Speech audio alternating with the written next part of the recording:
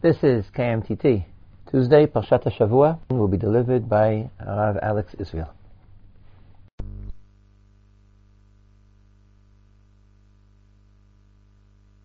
It is with great excitement that this week we begin to open a new Sefer. We embark on a new tale, on a whole new chapter in the world of Chumash, opening Sefer Shemot with the devastating tale of the Shibud Mitzrayim, the horrors of the slavery in Mitzrayim, and then moving on to the story of Moshe Rabbeinu and his appointment by God to be the leader of the Jewish people. And we start unfurling the amazing tale of Yetziat Mitzrayim as we open the book of Shemot.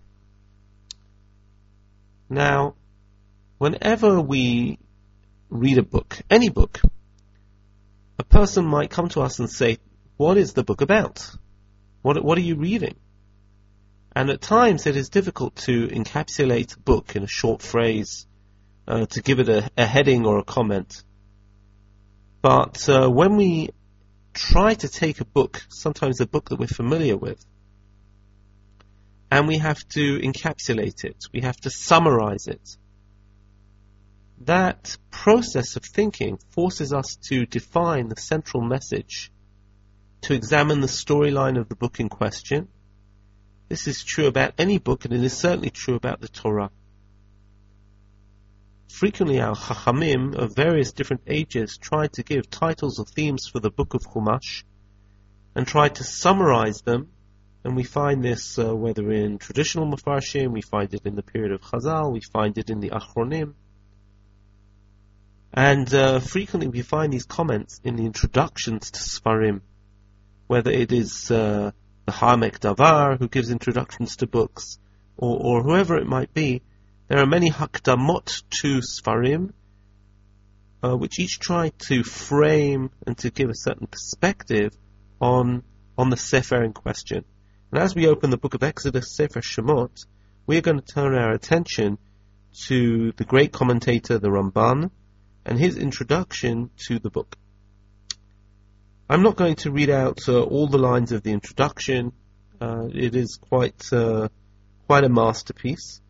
And I'm going to ignore the section which deals with Sefer Bereshit. And I'm going to begin with his encapsulation of Sefer Shemot. This is what he says. V'nitached Sefer ve'ele Shemot be'inyan hagalut harishon hanigzar b'ferush u'v'geula mimenu. The book of Shemot is dedicated to the first galut, the first exile, and to the redemption from it. So here the Ramban sets out the central theme, the central axis of this Sefer, of this book. It is about exile and redemption, galut and geula. But the Ramban doesn't stop here, and he adds the following explanation. He says, first of all, he describes the fact that Shemot begins with the descent to Egypt, a detail that we have already heard in Sefer Bereshit. And he said, why does the Torah need to repeat details, the list of the tribes coming down, and the fact that the people who come down to Egypt number 70 souls? And he says, because if you're going to start the story of the Galut, if you're going to start the story of the slavery of the Jewish people, of their exile, you have to begin with the descent to Egypt. Okay, point taken. But I'd like to focus on a further point that the Ramban says. V'hinei hagalut einenu nishlam ad yom shuvam el mekomam ve'el ma'alat avotam irshuvu. He says that the exile is not complete, it's not ended until the Jewish people return to their land and to the spiritual level of their forefathers. The Ramban is assuming that there is both a physical, geographical dislocation of exile, that we're not in our country, but also a spiritual dimension to exile, that we have to, in exile we drop a certain number of levels spiritually, we fall in our spiritual standing, and that we need therefore to return to the spiritual level of our forefathers. So he says, "Hinei hagalut einenu nishlam ad yom shubam el mekomam ve'el ma'alat avotam yashuvu. Uchashiyatzu mimitzrayim." And when we came out of Egypt, or when they came out of Egypt, afal pi shiyatzu mi beit avadim, even though they had come out of the house of slavery, of the house of bondage, adayin yachshavu golim. Even though the Israelites experience freedom, they are still in a state of exile. Why? Ki hayu be'eretz lo lahem levuchim bamidbar, because they are in the wilderness, wandering in a land which is not theirs. Uchshebau el har Sinai, va'asu ha-mishkan, when they come to Mount Sinai and when they make the Mishkan, v'shav hakadosh baruch hu v'yishra shchinato benehem, and when God comes and rests His Shekhinah, His divine presence, amongst them, az shavu el ma'alat avotam, then they returned to the level of their forefathers, shahaya sod Eloha alei aholehem, which is he uses Kabbalistic phraseology here, the secret of God upon their tents, v'heimei merkava, and that is the merkava, va'az nechshavu gu'ulim, and then they will be considered to be redeemed. Ulechein nishlam hasefer hazeh b'hashlimo inyan ha-mishkan, and therefore the book ends with the completion of the Mishkan and the Kvod Hashem Malei Oto Tamid, and the fact that God's presence fulfills the Mishkan. This is a long text from the Ramban, and I'm sorry that I read it all out for you. I will try and elaborate what the Ramban is saying, but then try to explain a little more.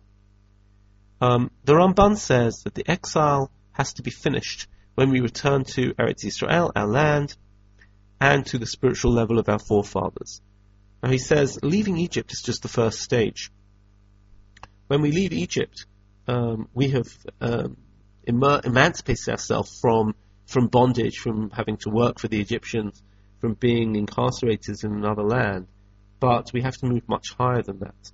And what we have to do is we have to get to Eretz Yisrael and to the level of our forefathers. So he says, when we reach Mount Sinai and when we set up the Mishkan, and God returns to us, and God's presence rests among us, and he uses Kabbalistic phraseology of the Merkavah, of the Shekhinah of God, then we're considered to be redeemed. So I want to make two observations on this Ramban. The first is that the Ramban, as we said, casts the book of Shemot as a book of exile and redemption. Sometimes if you ask people, what is the book of Shemot, they will say the book of Exodus. And frequently, all people know is the first section of Exodus, the bit which we tell on Seder night, maybe the story which is in the movie Prince of Egypt, where it begins with the slavery in Egypt as everybody is working hard, building whatever they are building, pyramids or what have you. And it ends with Kriyat Yamsuf, with crossing the Red Sea. Maybe people also recall the war with Amalek or whatever it might be. It's already talking about chapter 17. But broadly, it is a case from slavery to freedom. It's a breakout of Egypt. And if that were true, then the book would close after Shirat Hayam in chapter 15, as we leave the Egyptians drowned and we leave the borders of the land of Egypt. We emerge from their control physically, psychologically, and off we go to our freedom into the desert. But that is not what happens in Sefer Shemot. Sefer Shemot continues over 40 chapters, and it talks about, and broadly when we look at Sefer Shemot, we can divide Sefer Shemot into 3 topics. We can talk about chapter 1 to 15, Yetziat Mitzrayim. We can then talk about maybe chapter 16 to 24, which will form the unit of Matan Torah, the giving of the Torah, and maybe we could say the revelation at Sinai, the giving of the Torah, and the covenant which takes place at Sinai. And then the last section, which is from Perek Chaf-Hei to Perek Mem, chapter 25 to chapter 40, is the construction of the Mishkan And enveloped within that is the story of the Egel HaZahav. And the question is how all of this fits into the story of Yetziat Mitzrayim. How does this fit into Sefer Shemot? I'd like to gain some insight into this by referring to an idea that was discussed by one of the greatest philosophers of the 20th century. And I'm talking about Isaiah Berlin. Isaiah Berlin, in a celebrated essay written in the 1960s, I believe, I think it was actually his inaugural essay, his inaugural paper that he delivered in the University of Oxford, he describes two types of freedom, two types of liberty. Negative and positive freedom. Let me try and explain what is negative liberty as opposed to positive liberty. Negative liberty is the absence of any constraints, any obstacles, any barriers. One has negative liberty when nothing imposes outside limits or restrictions to one's actions, and one is free of all of those restrictions, all of those things which are stopping you. But positive liberty is something more. Positive liberty is the possibility of acting, or the actuality of acting, in such a way that you can take control of your life and realize your fundamental purpose. Positive liberty expresses a positive worldview, a goal, a plan to realize that goal. Maybe it corresponds to what Rav Soloveitchik calls fate and destiny. In negative liberty, in a sense, we are somewhat passive. We are acted upon. We are incarcerated in prison. I can't do anything if I'm in jail. I can't do anything if I am in a state of being imprisoned. And therefore, when I free myself from that prison, I now have freed myself. I have now given myself that negative liberty, because now nothing is stopping me from doing anything. But that doesn't tell me what I should do. But now what am I going to make of my life? Now I'm a free man. Okay, so now what am I going to do? I can be free to make my own decisions. But positive liberty would say, now what am I going to do with that? I might be a free person, but I'm not free to practice medicine until I have actually studied for many years as a doctor. And that gives me positive liberty. That gives me an ability now to practice medicine or to be a judge, because I've now studied in law school, and I've now practiced in a law firm, and now I have sat in court, and now I have gone through the various training procedures which takes me to be able to be a judge. Now I'm allowed to be a judge, and that can only happen through positive liberty. And there's something ironic here, because in order to achieve negative liberty, I don't necessarily need to do anything. I don't need to be active. I just somebody else needs to open the iron gates. Somebody else needs to release my chains. But in order to achieve positive liberty, I actually need to do something. In fact, I would say more than that. Positive liberty, to actually achieve something with my life, frequently I have to bind myself to a system. I have to commit myself to a certain course of study or action, which enables me to actually put myself on the path of achievement, put myself on the path where I can actually do something of value for myself or for society or whatever it might be. Shemot is not simply about freedom from bondage. It's not just about the exodus from Egypt. That is negative liberty. We have to get out of Egypt, and we have to stop being controlled by the Egyptians. But the Ramban says that this is a book about exile and redemption, and the question is not so much whether man is free, but the question is what man is planning to do with that freedom. Freedom becomes redemption when it leads to something higher. And in this case, we're talking about two things. We're talking about Matan Torah, getting the Torah at Har Sinai, and the sense of relationship with God. God's Shekhinah, God's proximity, expressed by God's manifest presence in the midst of the camp, and the most concrete representation of God's presence in the center of the camp of Bnei Israel is the Mishkan. And therefore the story of Sefer Shemot is not the manner in which we became free.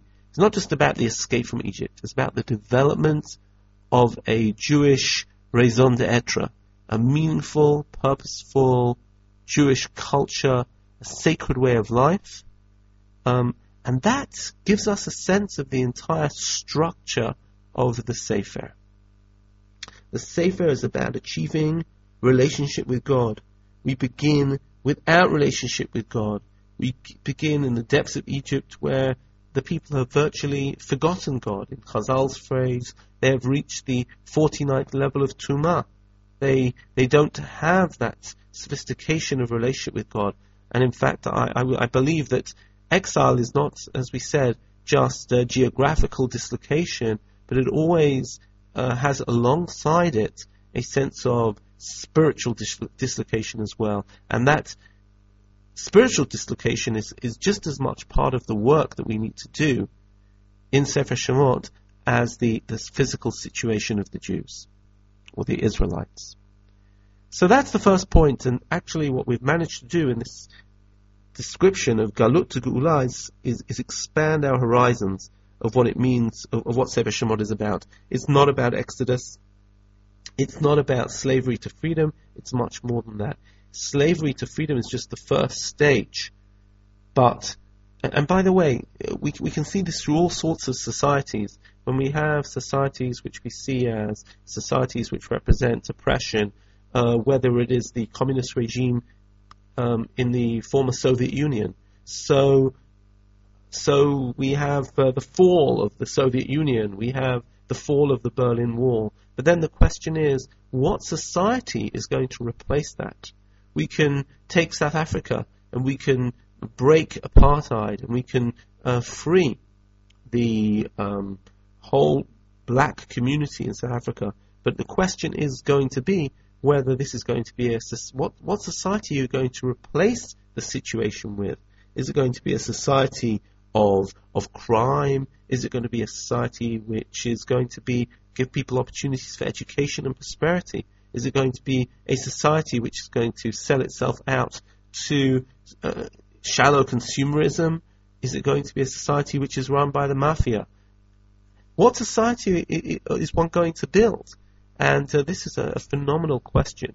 Sefer Shemot answers that question by saying that we want to have a relationship with God, and therefore we march straight from Kriyat Yamsuf. From the Yamsuf, we march to Har Sinai. We make a covenant with God. We establish the ground rules. We establish the founding document of the Jewish people, the Torah, and then we have the sense of HaKadosh Baruch Hu, actually the concrete sense of relationship with HaKadosh Baruch Hu, which is indicated through the Mishkan itself.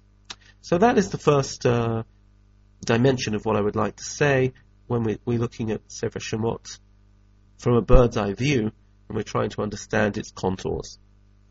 But the second point is a perplexing one within the Ramban, and I'd like to hone in on this, and I think we'll reach another very important point here. There is a sort of confusing line in the Ramban.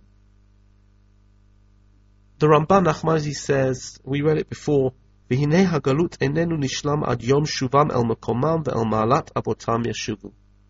The exile is not complete, it hasn't finished, until the Jewish people return to their land and to the spiritual level of their forefathers. But then he says, when they reach Mount Sinai and they set up the Mishkan and God returned to them, establishing the Shekhinah amongst them, then they return to the spiritual level of their forefathers. Then the presence of God was upon their tents. And then they were considered to be redeemed. Va'az nechshavu ge'ulim. And therefore he says that the last lines of Sefer Shemot, correctly, are where it says that they have set up the Mishkan and God's presence is amongst them.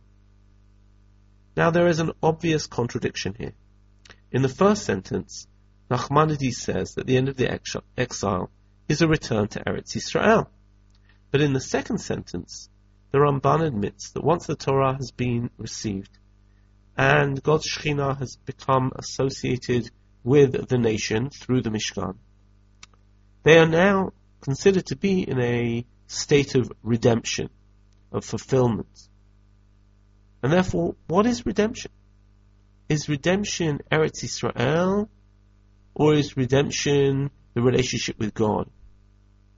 If they are still in the Midbar, in the wilderness, can they experience redemption? Didn't the Ramban say we have to come back to Eretz Yisrael?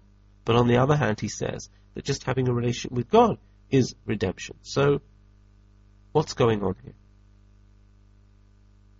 So I think there is a fundamental point.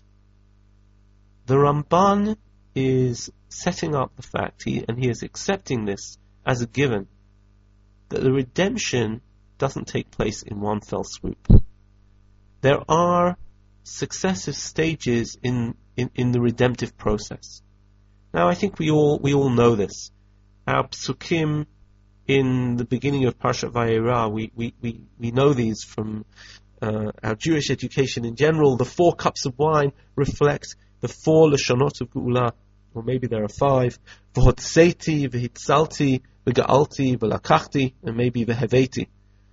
Now let me explain what that means. You will find these phrases in chapter 6 in Perek Vav, where we are told a whole bunch of different phrases which describe the process of our emergence and our freedom from Egypt. And there it says that God tells us that Ani Hashem v'hotzeiti etchem mitachat sivlot Mitzrayim v'hitzalti etchem me'avodatam. I will emancipate you from the slavery of Egypt, from the burden of Egypt, and I will save you from their service. V'ga'alti etchem, I will redeem you with an outstretched arm and with great judgment, and I will take you as a people. V'lakachti etchem li la'am. Now, one should notice that the first 2 phrases are salvation from negative freedom. V'hotzeiti v'hitzalti, I will take you out of the burden of Egypt. I will save you from their slavery. In other words, that is freedom from negative freedom. But the next 2 phrases are V'ga'alti etchem b'zroa netuya u'v'shvatim gdolim. I will redeem you, and I will take you as a people. I will establish my ties with you. V'hayiti lachem l'elokim, I will be for you as a God. In the next verse, Perek Vav Pasuk Chet, it says V'heveti etchem el haaretz, I will bring you to the land. The very fact that we can have 4 statements of redemption, Arba Lashonot Geula, indicates that each stage. Why do we need 4 words if you could use 1? The reason is because there are actually 4 stages of redemption, and each stage is a new, fresh dimension of Geula. In our Seder night, we say that we have 4 different cups in order to represent these 4 expressions of Geula, and each cup is a cup in its own right. Each cup represents a step in the process. Each cup has its own bracha. Each cup represents its own whole world of redemption. What I'm saying is that Geula is made up, Geula meaning redemption. Redemption is made up of small steps, and each step takes us closer to the ideal. Each step itself can be seen as a mini Geula, which merits its own independent title. And therefore, Matan Torah, well, maybe I should start even before that. Obviously, when we emerge out of Egypt and we defeat the Egyptians, that is stage 1. Then we leave their borders, stage 2. Then the Kriyat Yam Suf, stage 3. And therefore, Matan Torah, the giving of the Torah and the Mishkan, can also be considered to be Geula, even though the ultimate redemption, the return to Eretz Yisrael, is still in the distance, it still eludes us, and yet we can still be considered to be Ge'ulim. We can still see ourselves as redeemed, even though the ultimate goal has not yet been reached. I feel that this point is fundamental for our generation to grasp, and sorry to go a little bit into contemporary ideology here, or I'm not really sorry, but I'm not trying to talk politics here, but I think that some people in our time refuse to see significance in Medina Israel. For them, they know the definition of Geula. The Geula is having the Beit HaMikdash rebuilt, having Mashiach come, all of the exiles suddenly gathering together in some sort of miraculous manner. They're waiting for world peace. They're waiting for, the Tchiyat HaMeitim, the revival of the dead. And that is Geula perfectly defined in the classic sense. But the problem is that people say that anything that falls short of that Geula is by definition nothing. It is by definition Galut. There are certain people who have an all or nothing approach to Geula, a black and white approach. It is a binary a binary system of 0 or 1, which offers nothing in between the two poles of Galut and Geula. And therefore, if we can't reach the bar, if we can't reach the threshold of Geula, then there is nothing in between. There are no steps that link Galut to Geula. We move from, 0 to 1 without any intermediary process. A huge quantum leap. By the way, this maybe is represented by the tradition mentioned by Rashi, that the Bet Mikdash will descend in flames from heaven. If we have to build the Bet Mikdash, then it takes a long time. But if it comes in flames from heaven, it comes in fire, then God is doing it, then it is imposed upon us, then it is immediate. But the Ramban here is teaching us a very different lesson about Geula. He's saying that Geula is a process. There are shades of grey between the black and the white. There are in-between stages of Geula, maybe I might even say imperfect stages that lie upon that road from Galut to Geula. And this is exactly what we see in the description of Sefer Shemot. Sefer Shemot takes us from a nation of slaves who do not have a relationship with HaKadosh Baruch Hu to a state where there is a Mishkan which physically represents the presence of God in our midst. This is a huge difference, as we see by the end of the Sefer, an independent nation, not fully mature, not fully ready to take on all of the responsibilities of nation building, and yet we've come a tremendous way.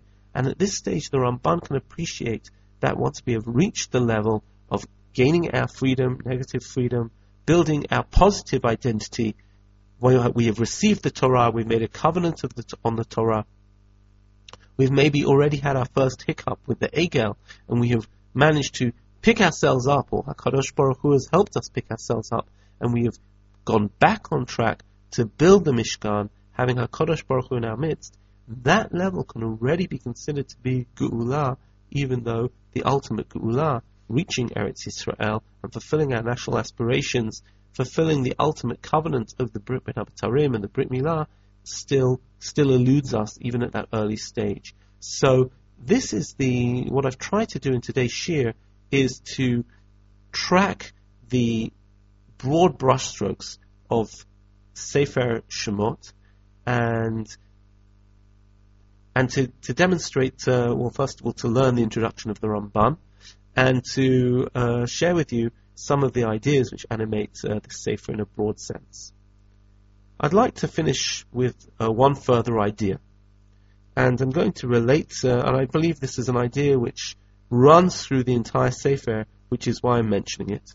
We're going to start with a very minor comment of Rashi, almost bizarre midrash that Rashi brings, but I actually think that this midrash will hopefully act as a prism to focus on many other themes in the Sefer. We are all familiar with the dashing figure of Moshe in chapter 2 of this parasha. Perek Bet describes 3 stories in which Moshe swoops to the rescue of troubled people. In the first case, there is an Egyptian beating a Jew, and Moshe comes to the rescue and sees the disadvantaged and the oppressed and intervenes and kills the Egyptian. In the second case, 2 Jews are fighting, and he once again tries to intervene and to try and stop somebody becoming beaten. And in the third story, it is actually a case of non-Jews he leaves Egypt and he is by the well side in Midian, and he sees the daughters of Yitro being taken advantage of by the local village boys, and he intervenes to give the group of girls water for their sheep.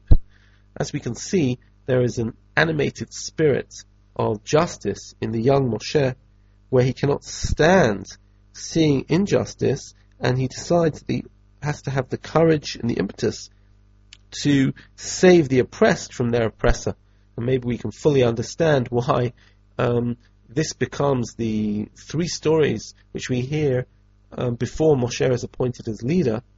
I believe Nechama Leibovitz has a very beautiful article about this.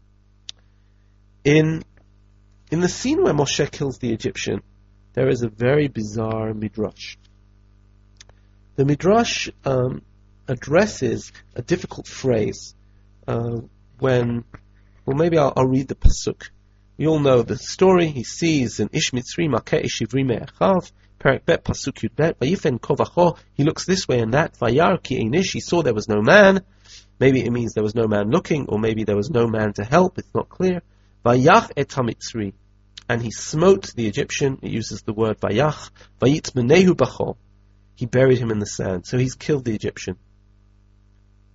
On the next day, he goes out and he sees 2 Hebrew men fighting, and he says, Vayomer Rasha, he says to the evil one, maybe the stronger one, the one who is doing the hitting, Lama takerecha, why are you smiting your friend? Vayomer, and he said, Mi samcha leish sar v'shofet aleinu, who makes you a ruler and a judge over us? Hal haragenu ata omer, do you want to kill me? Do you seek to kill me? Kasher haragta et hamitzri, like you killed the Egyptian yesterday? And that's when Moshe realizes that it's been found out, and off he goes. There is as I said, a very strange midrash, which Rashi brings on this phrase, Hal haragenu ata omer, which means the man said, do you seek to kill me? And it says, do you say to kill me? Hal haragenu ata omer. Rashi says, Mikan anu lemeidim shehargo b'shem ha'meforash. Here we see that, how did Moshe kill the Egyptian? He killed him by uttering God's explicit name. Now, I recall learning this midrash as a child, and I think even at a young age I found this somewhat bizarre. How can Moshe use God's name, God's powerful name, to kill the Egyptian? And yet this is what Rashi says, this is what the midrash says. Now, of course, this midrash is not the pshat, and I think we can quite clearly prove it. Even if Moshe had the power to use God's name to kill people, and again we wonder where he would have known that from. The word used to kill the Egyptian is Vayach et HaMitzri. However, in the very next verse it says, Vaytzei b'yom hasheni v'hinei shnei anashim ivrim nitzim vayomer l'rasha lama takeh re'echa. Why do you smite your friend? The same word, Vayach, lama takeh.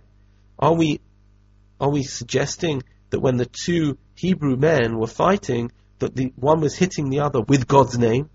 Of course, it used the words Vayach, which means that Moshe took his fist and hit him. I should add that in the pasuk earlier it says, Vayar b'sivlotam vayar ish mitzri makeh ish ivri me'echav. Surely the Egyptian was not smiting the Hebrew man, the Jew, with God's name. The word makeh here is used multiple times. And therefore, I think the pshat is very clear that Moshe, how should we say it? Moshe clobbered the Egyptian, he hit the Egyptian, and he killed him. And therefore, where does this bizarre midrash emerge from? The midrash which says that Moshe used God's name. I initially heard one explanation at university, where it was suggested that the rabbis in the midrash, living post-Bar Kokhba under Roman oppression, were very much of a mindset that physical violence wasn't going to really get us anywhere, that the attempt in the Bar Kokhba revolt to regain Jewish independence by force of the sword had failed miserably, and that now we turn our attention to the spiritual.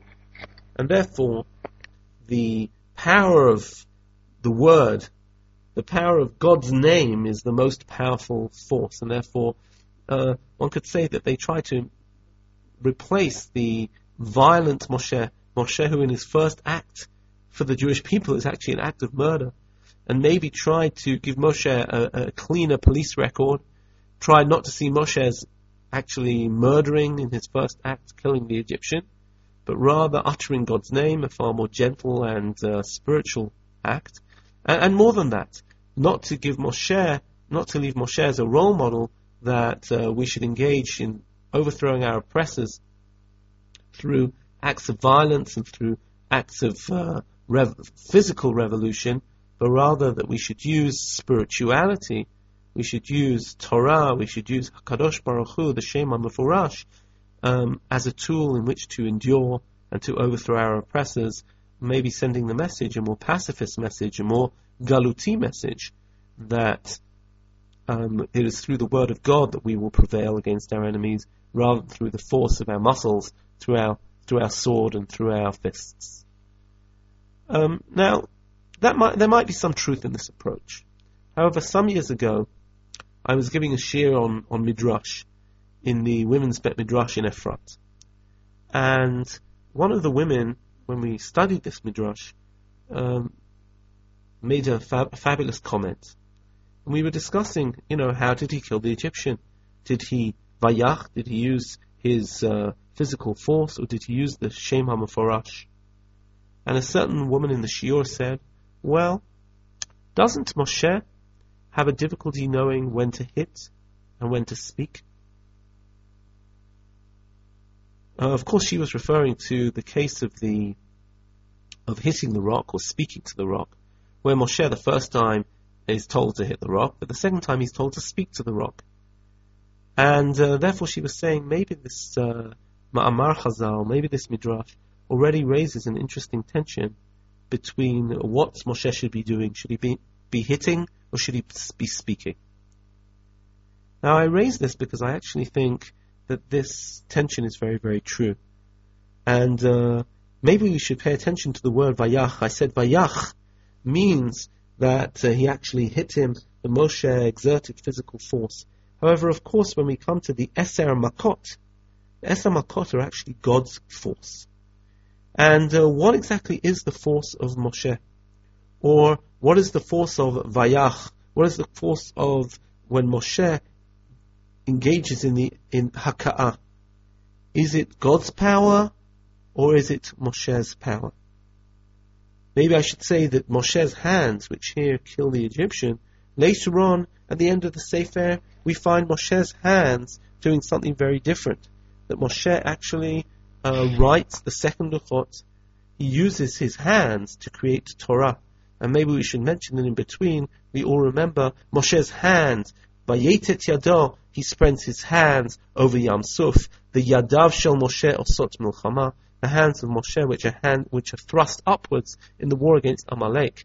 Moshe's hands seem to undergo a metamorphosis, where they go from the physical act of smiting the Egyptian through to the act of being an instrument of God's power, until they actually end up writing the Torah.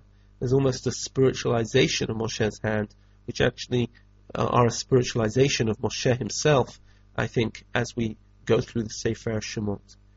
But Sefer Shemot has a very, very interesting interplay which we're going to have to develop.